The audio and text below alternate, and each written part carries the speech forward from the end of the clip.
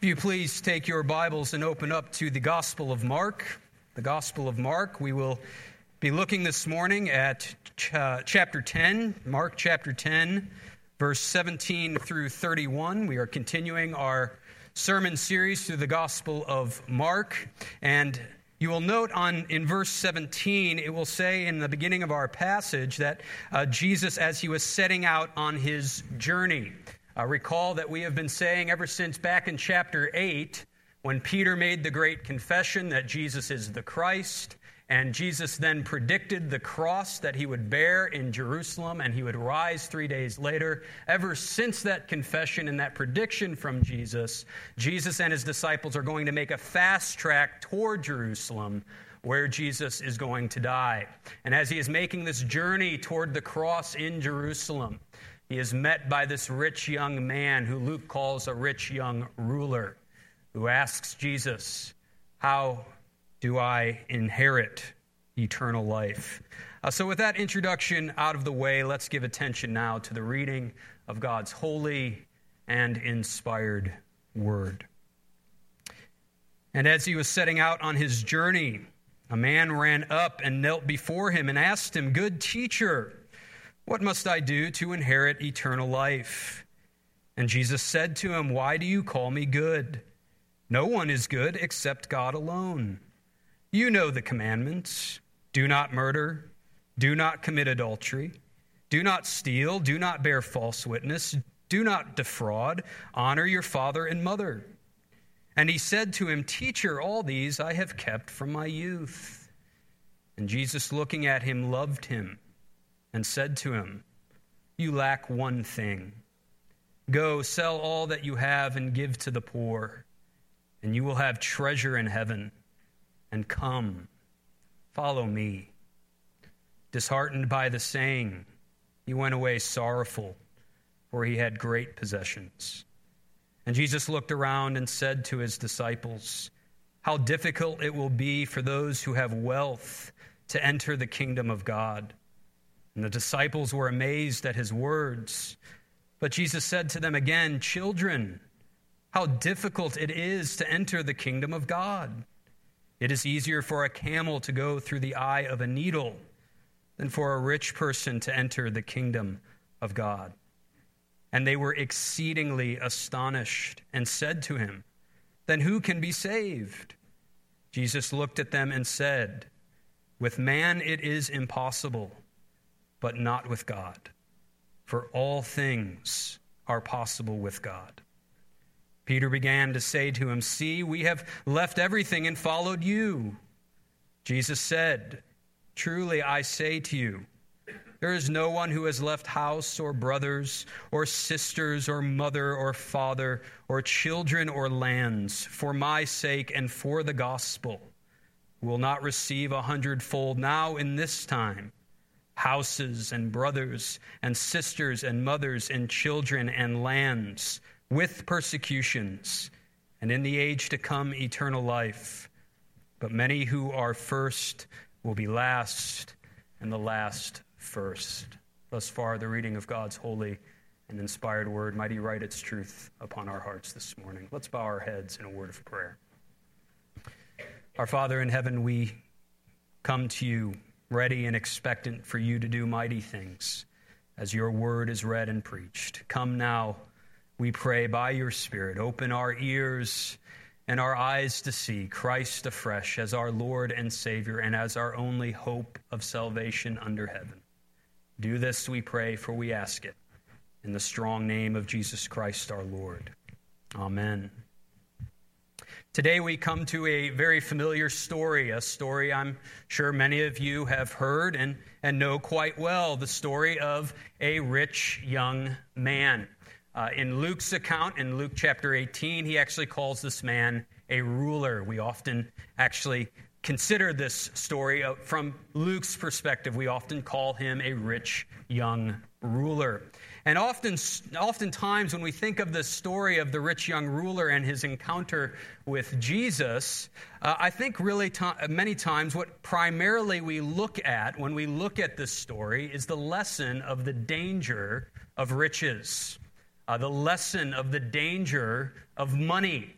And certainly that message is embedded here in this passage, as it is a message that is loud and clear throughout Scripture, both Old Testament and New. The story of the rich young ruler in verse 17 through 22, however, along with giving us a message about the danger of riches, is giving us a lesson at the same time, a pathway, if you will, leading to a more grand and general principle that applies to all men. Verse 26, the disciples ask the question, then who can be saved? And Jesus replies, with man it is impossible, but not with God, for all things are possible with God. This encounter with the rich young ruler and the explanation following from Jesus leads to this all-important question from the disciples that all people must ask, both rich and poor. Then who can be saved? Is salvation even possible? And the answer that Jesus gives us in this passage is yes. Salvation is possible because salvation is of the Lord. And so what I want us to see for the remainder of our time this morning is two places where we find the salvation of the Lord. First, we find the salvation of the Lord found in His Son, verse 17 through 22. Second, we find the salvation of the Lord found in His grace, verse 23 through 31. So first, salvation of the Lord is found in His Son, verse 17 through 22. Verse 17, Jesus is approached by a rich young man. And as I mentioned earlier in Luke's account, in Luke 18, he calls this man a ruler, which most commentators, a lot of commentators believe that he was most likely a sort of ruler in his local synagogue. So here is a man who is rich and is very well respected among his Jewish contemporaries. And we are told that he kneels before Jesus. He kneels before Jesus, showing great respect for Jesus. He is coming to Jesus with the utmost respect. Everything in his demeanor and in his words seems to indicate genuine respect for Jesus. He calls him good teacher. And he asks the question that is a very good question that all of us must ask Jesus. What must I do to inherit eternal life? Verse 18, Jesus' response is somewhat puzzling. Jesus says, why do you call me good? No one is good except God alone. It's somewhat of an odd response from Jesus, isn't it? We want to say to Jesus, man, this guy's coming to you with respect and honor. Why are you so harsh with this man? But as so often is the case with Jesus' harsh responses to those who come to him with genuineness, Jesus is actually pushing this man to think clearer and to think more on what he means by Jesus being good. For this man, Jesus is really a good, wise teacher. He is a good, wise rabbi among many other wise rabbis, but he is not Emmanuel, God with us. He is not the divine Messiah that Peter confessed back in chapter 8. He is a good teacher. He is a good rabbi, and he might be able to help this man out of his predicament, out of this burden of his eternal destiny. Verse 19, Jesus says to this rich young ruler, you know the commandments, and he goes on to cite 5 of the 10 commandments, and he adds defraud in that list. Verse 20, the rich young ruler says, teacher, all these I have kept from my youth. Now we see that response from that rich young ruler, and knowing what we know, especially from the letters of Paul, we are aghast, are we not, at this response from this man? Since we know no sinner can follow God's law perfectly, Scripture makes clear if you break one of God's law, you have broken them all. Clearly, this man is merely looking at the externals of God's law, and he has not yet considered the internal spiritual reality of God's law. He is merely looking at the external realities of the law. He has failed to grasp what Jesus will clearly state in Matthew 5, that if you look at a woman with lustful intent, you have committed adultery. If you have hated a brother in your heart, You have committed murder. He has failed to grasp what Paul makes so clear in Galatians 3, that the intent, the primary intent of the law, was to drive us to our sins and expose our helpless condition before an almighty and holy God. So we, knowing Scripture, knowing Paul's letters, and knowing the rest of Scripture, are somewhat aghast by this response from this man. But nevertheless, putting that aside for the moment, putting this man's failures to grasp insight into the spiritual realities of the law, I think we can confidently say that this man was a pretty impressive man. He was an impressive man. He was a man that you would probably look at and respect greatly. You might even try to imitate this man. If this man were around today, perhaps he would be an elder in the church. This is a respected man, a man who would be very impressive, at least on the outside, according to the externals. Now, verse 21 through 22, we get the conclusion of the story. Mark tells us Jesus looked at him, and he loved him, and said to him, "You lack one thing. Go sell all that you have and give to the poor, and you will have treasure in heaven, and come, follow me." Disheartened by the saying, he went away sorrowful, for he had great possessions. Now, really, I think what we see with this question from Jesus, or this response from Jesus, and then the response from the young man, that despite the genuineness of this young man, this rich young ruler coming to Jesus, showing all the signs of respect, I think Jesus sees that there's genuineness. Notice Mark tells us that Jesus looked at him and loved him. There is certainly genuineness in this man, but we see at the end of the story, I think, really there were two primary steps that this young rich ruler was unable to take in order to inherit eternal life. First, he was unwilling to check his heart. He was unwilling to check his heart. What is Jesus doing here in verse 21? He is really getting to the heart of this man's problem, is he not? In all his good works, in all of his obedience, what lies beneath his good works and his obedience is a heart that is not set on God, but a heart that is set on his riches. And so all of his external obedience, all of his attempts to please God are nothing but filthy rags to a God that looks at the heart and seeks out a pure heart that longs and is inclined towards him. So Jesus gets to the heart of this man's problem. This rich young ruler really is very much like a physically fit man. Works out 5 days a week. He eats really well. You were to look at him and you would think he's going to live till he's 100. But deep down inside, there's a malignant cancer eating away at him. So no matter how much he works out, no matter how much vitamins he takes, no matter how much kale he eats, he is dying. And it won't prolong his life 1 minute longer because he has failed to take hold of that cancer and do something about it. And so Jesus here is like a good doctor. He gives him the proper diagnosis. He gives the proper diagnosis. Jesus is in a sense saying, the reason you are still unsettled about your eternal destiny, despite all your good works. Have you noticed that? This man's so confident in his works, yet he's still so unsettled about his eternal destiny. And Jesus is essentially saying, the reason you are so unsettled about your eternal destiny is because you have failed to check the cancer within.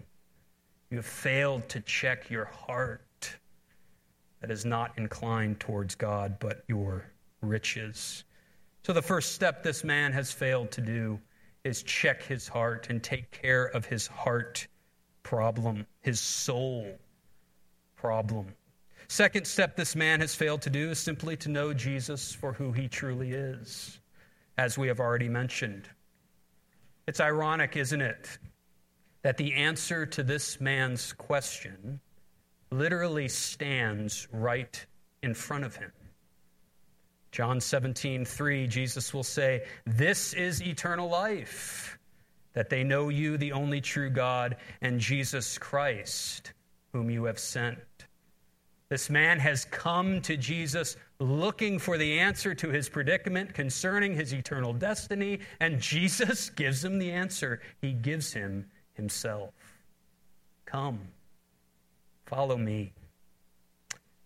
What I think we get from this man's response really shows us that this man didn't really truly long for eternal life.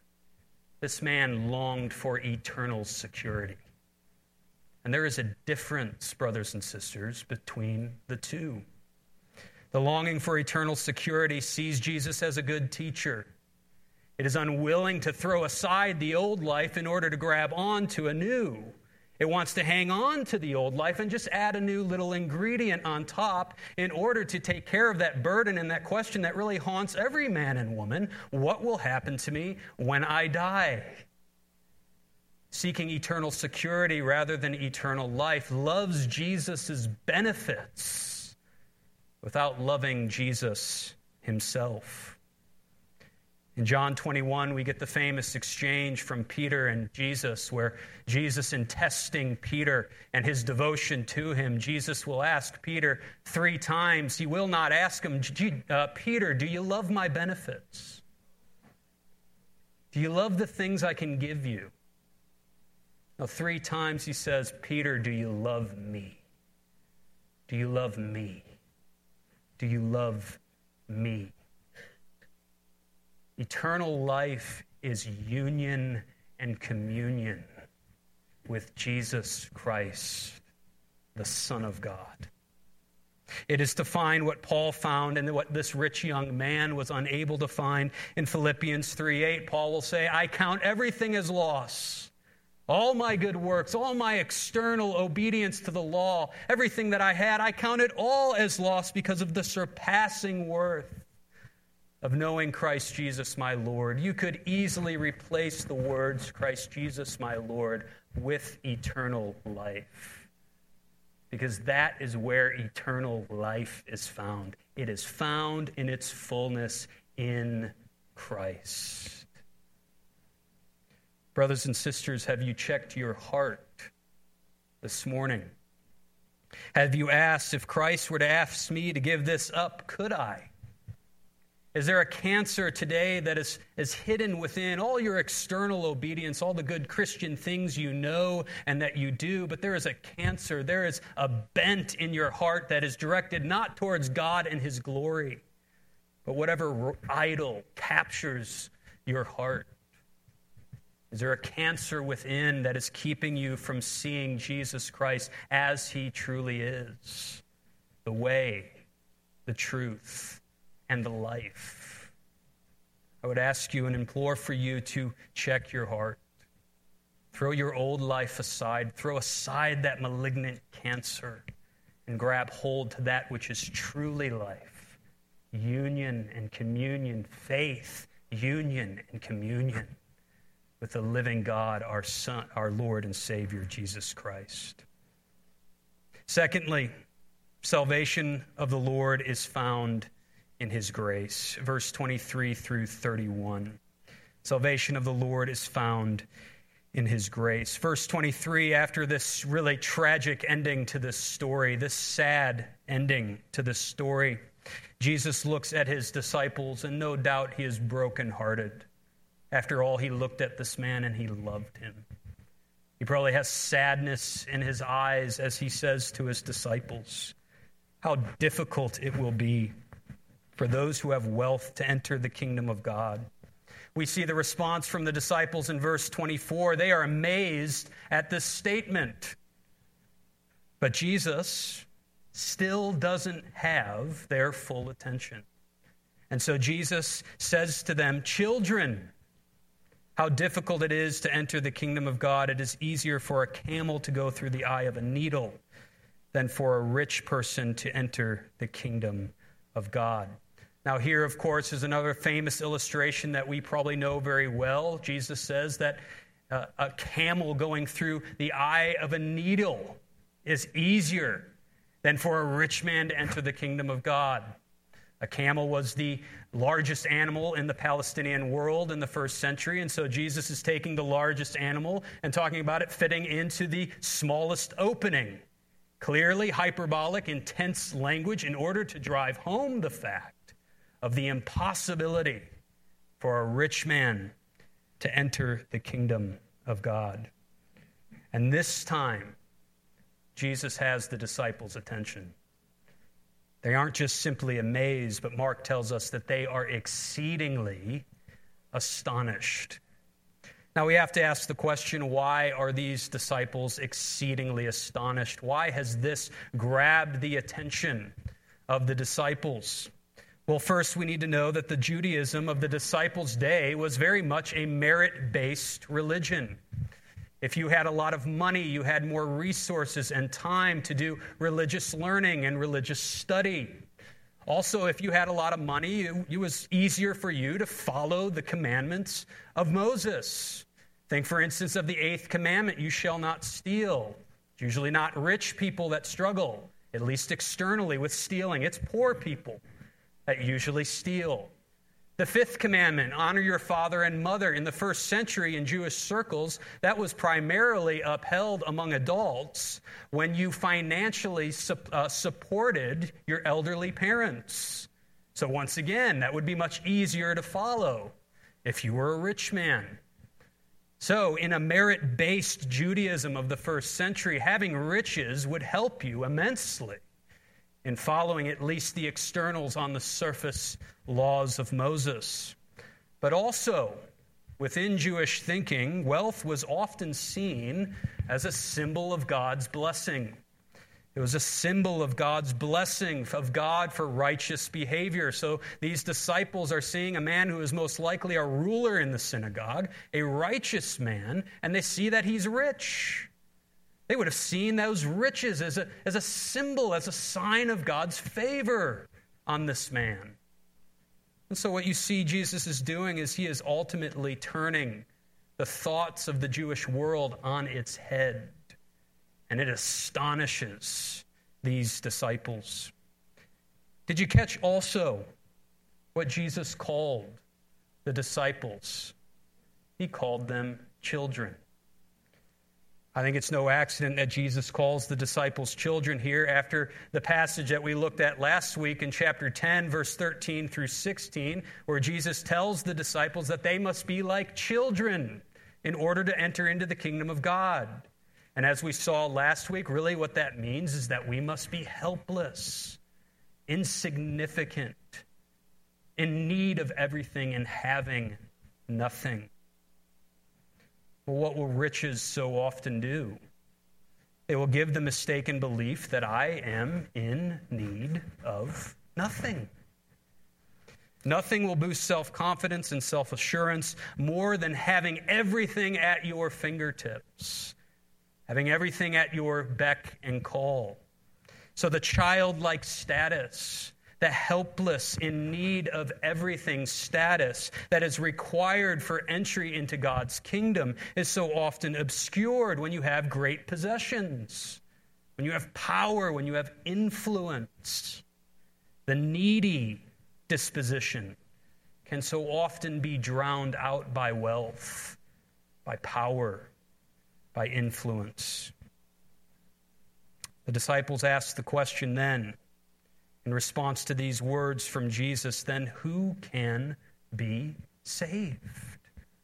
If this man who is righteous, if this man who has riches as a sign of his righteousness, if this man doesn't have eternal life, then who in the world can be saved? Now notice Jesus' response is not anybody but rich people. His response isn't, well, if you're poor. His response is a general application to all mankind. Jesus says, with man it is impossible, but not with God. For all things are possible with God. With this statement, really, Jesus is driving home the fact that any hope of salvation must be found in God's grace and God's grace alone. Not only grace, but sovereign grace.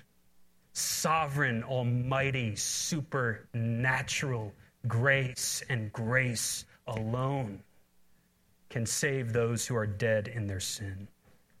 Jesus is here not talking about what is often referred to as synergism, a viewpoint that is held in some churches today, which really holds the view that man must cooperate with God's grace.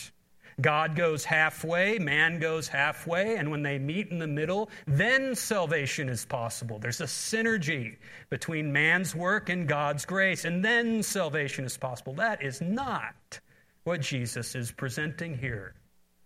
Rather, what Jesus is presenting is what we call monergism.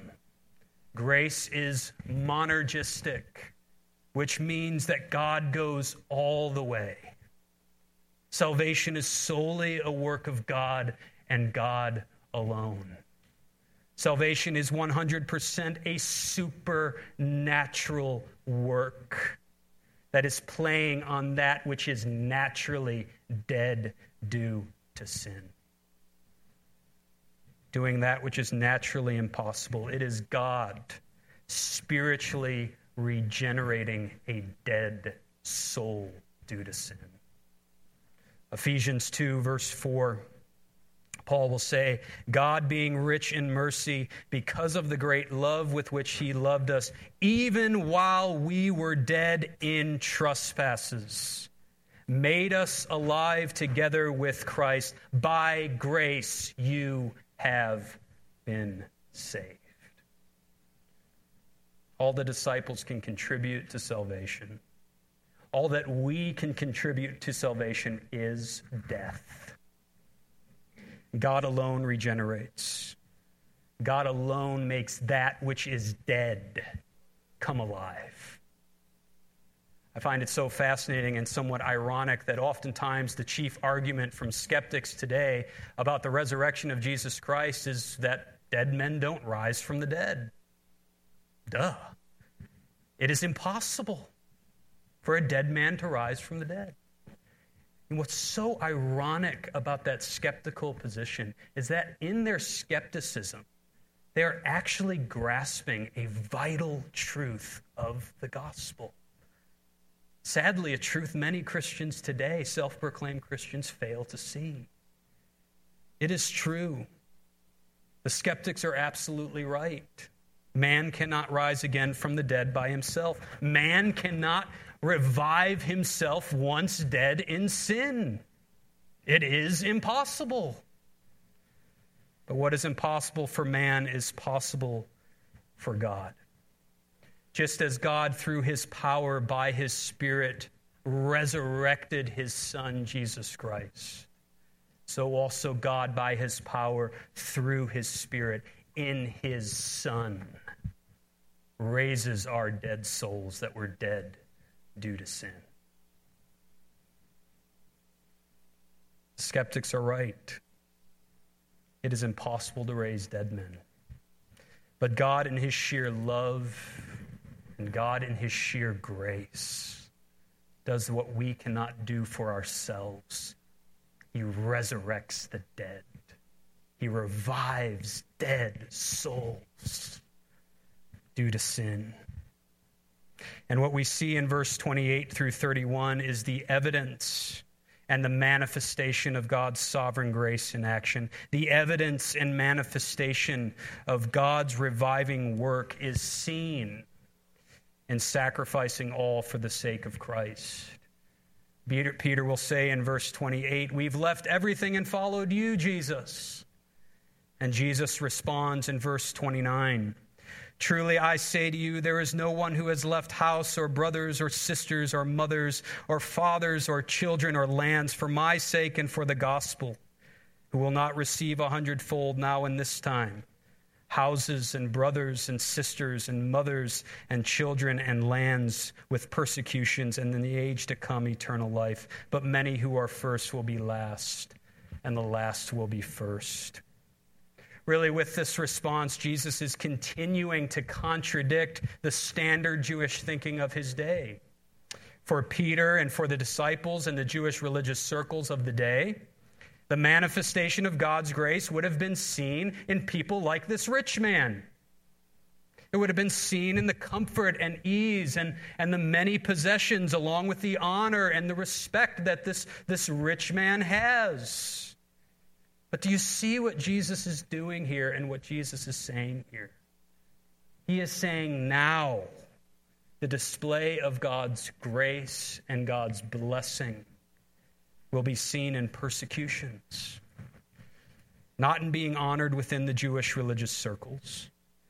It will not be manifest itself by being first, number one in the synagogue, as this man most likely was. It will be put on display and manifested in the lives of these disciples as they are kicked out of synagogues, as they are kicked out of the temple, as they are outcasts in society. And that will be the sign of God's grace, God's power, vitally working in the lives of his disciples. Just think of Acts chapter 5, where you have the apostles and they are brought before the Jewish council and the high priest, and they beat the apostles. And what does Luke tell us that the response of those apostles was? He says they rejoiced because they were beaten for the cause of Christ. What are they rejoicing in? They are rejoicing in the grace and the salvation of God. And that grace and salvation of God, that is manifested in the moment they are persecuted for the sake of Christ. God's grace and God's blessing is not seen in the rich man. It is seen in the poor man who stands up for Christ and is beaten and persecuted for his cause. But with the loss of the family that rejects Christ will come, as Jesus tells us, the gain of a whole new family. A family of believers. Mothers and fathers and brothers and sisters that are not mothers, brothers, fathers, and sisters according to the flesh, but according to the Spirit. And this family, this 100-fold family, as Jesus calls it, extends beyond Jerusalem and into Judea and into Samaria and to the ends of the earth. And this is a family that is not only enjoyed here in this life, but it will be a family that will be enjoyed in the age to come in eternity. God's grace, brothers and sisters, now is manifested as we grow in love and affection for one another. Not only as we grow in love and affection for one another in this room, but as we grow in love and affection for all the family of God that extends to the ends of the earth, to all those who Paul will say in Galatians 3 are the true children of Abraham by faith. God's grace now, brothers and sisters, is seen as we say goodbye to the things of this world and we cling to Christ. And we cling to those things that belong to the age to come, where we enjoy each other forever in the presence of God and in the presence of Christ, our Savior. Let's pray. Dear Father, we are helpless children. We can do nothing to save ourselves. But you, in your sheer grace and sovereign love, have done what man cannot do. And you have saved and revived dead sinners. And as we learn here in this passage, there is a cost for that salvation. There is loss of loved ones. There is loss of old friends who reject Christ, but with it there is the gain of a new family in Christ, a family of believers. Father, I pray that each and every one of us in this room would seek to love and care for our spiritual family as much, if not more, than our physical family. And that you would bind our wandering hearts to you. Bind us to that age to come, where we enjoy that family, where we will sit at table and eat and drink with our Lord and our Master Christ. Give us this hope, this day, we pray. For we ask it in the name of Jesus Christ our Lord. Amen.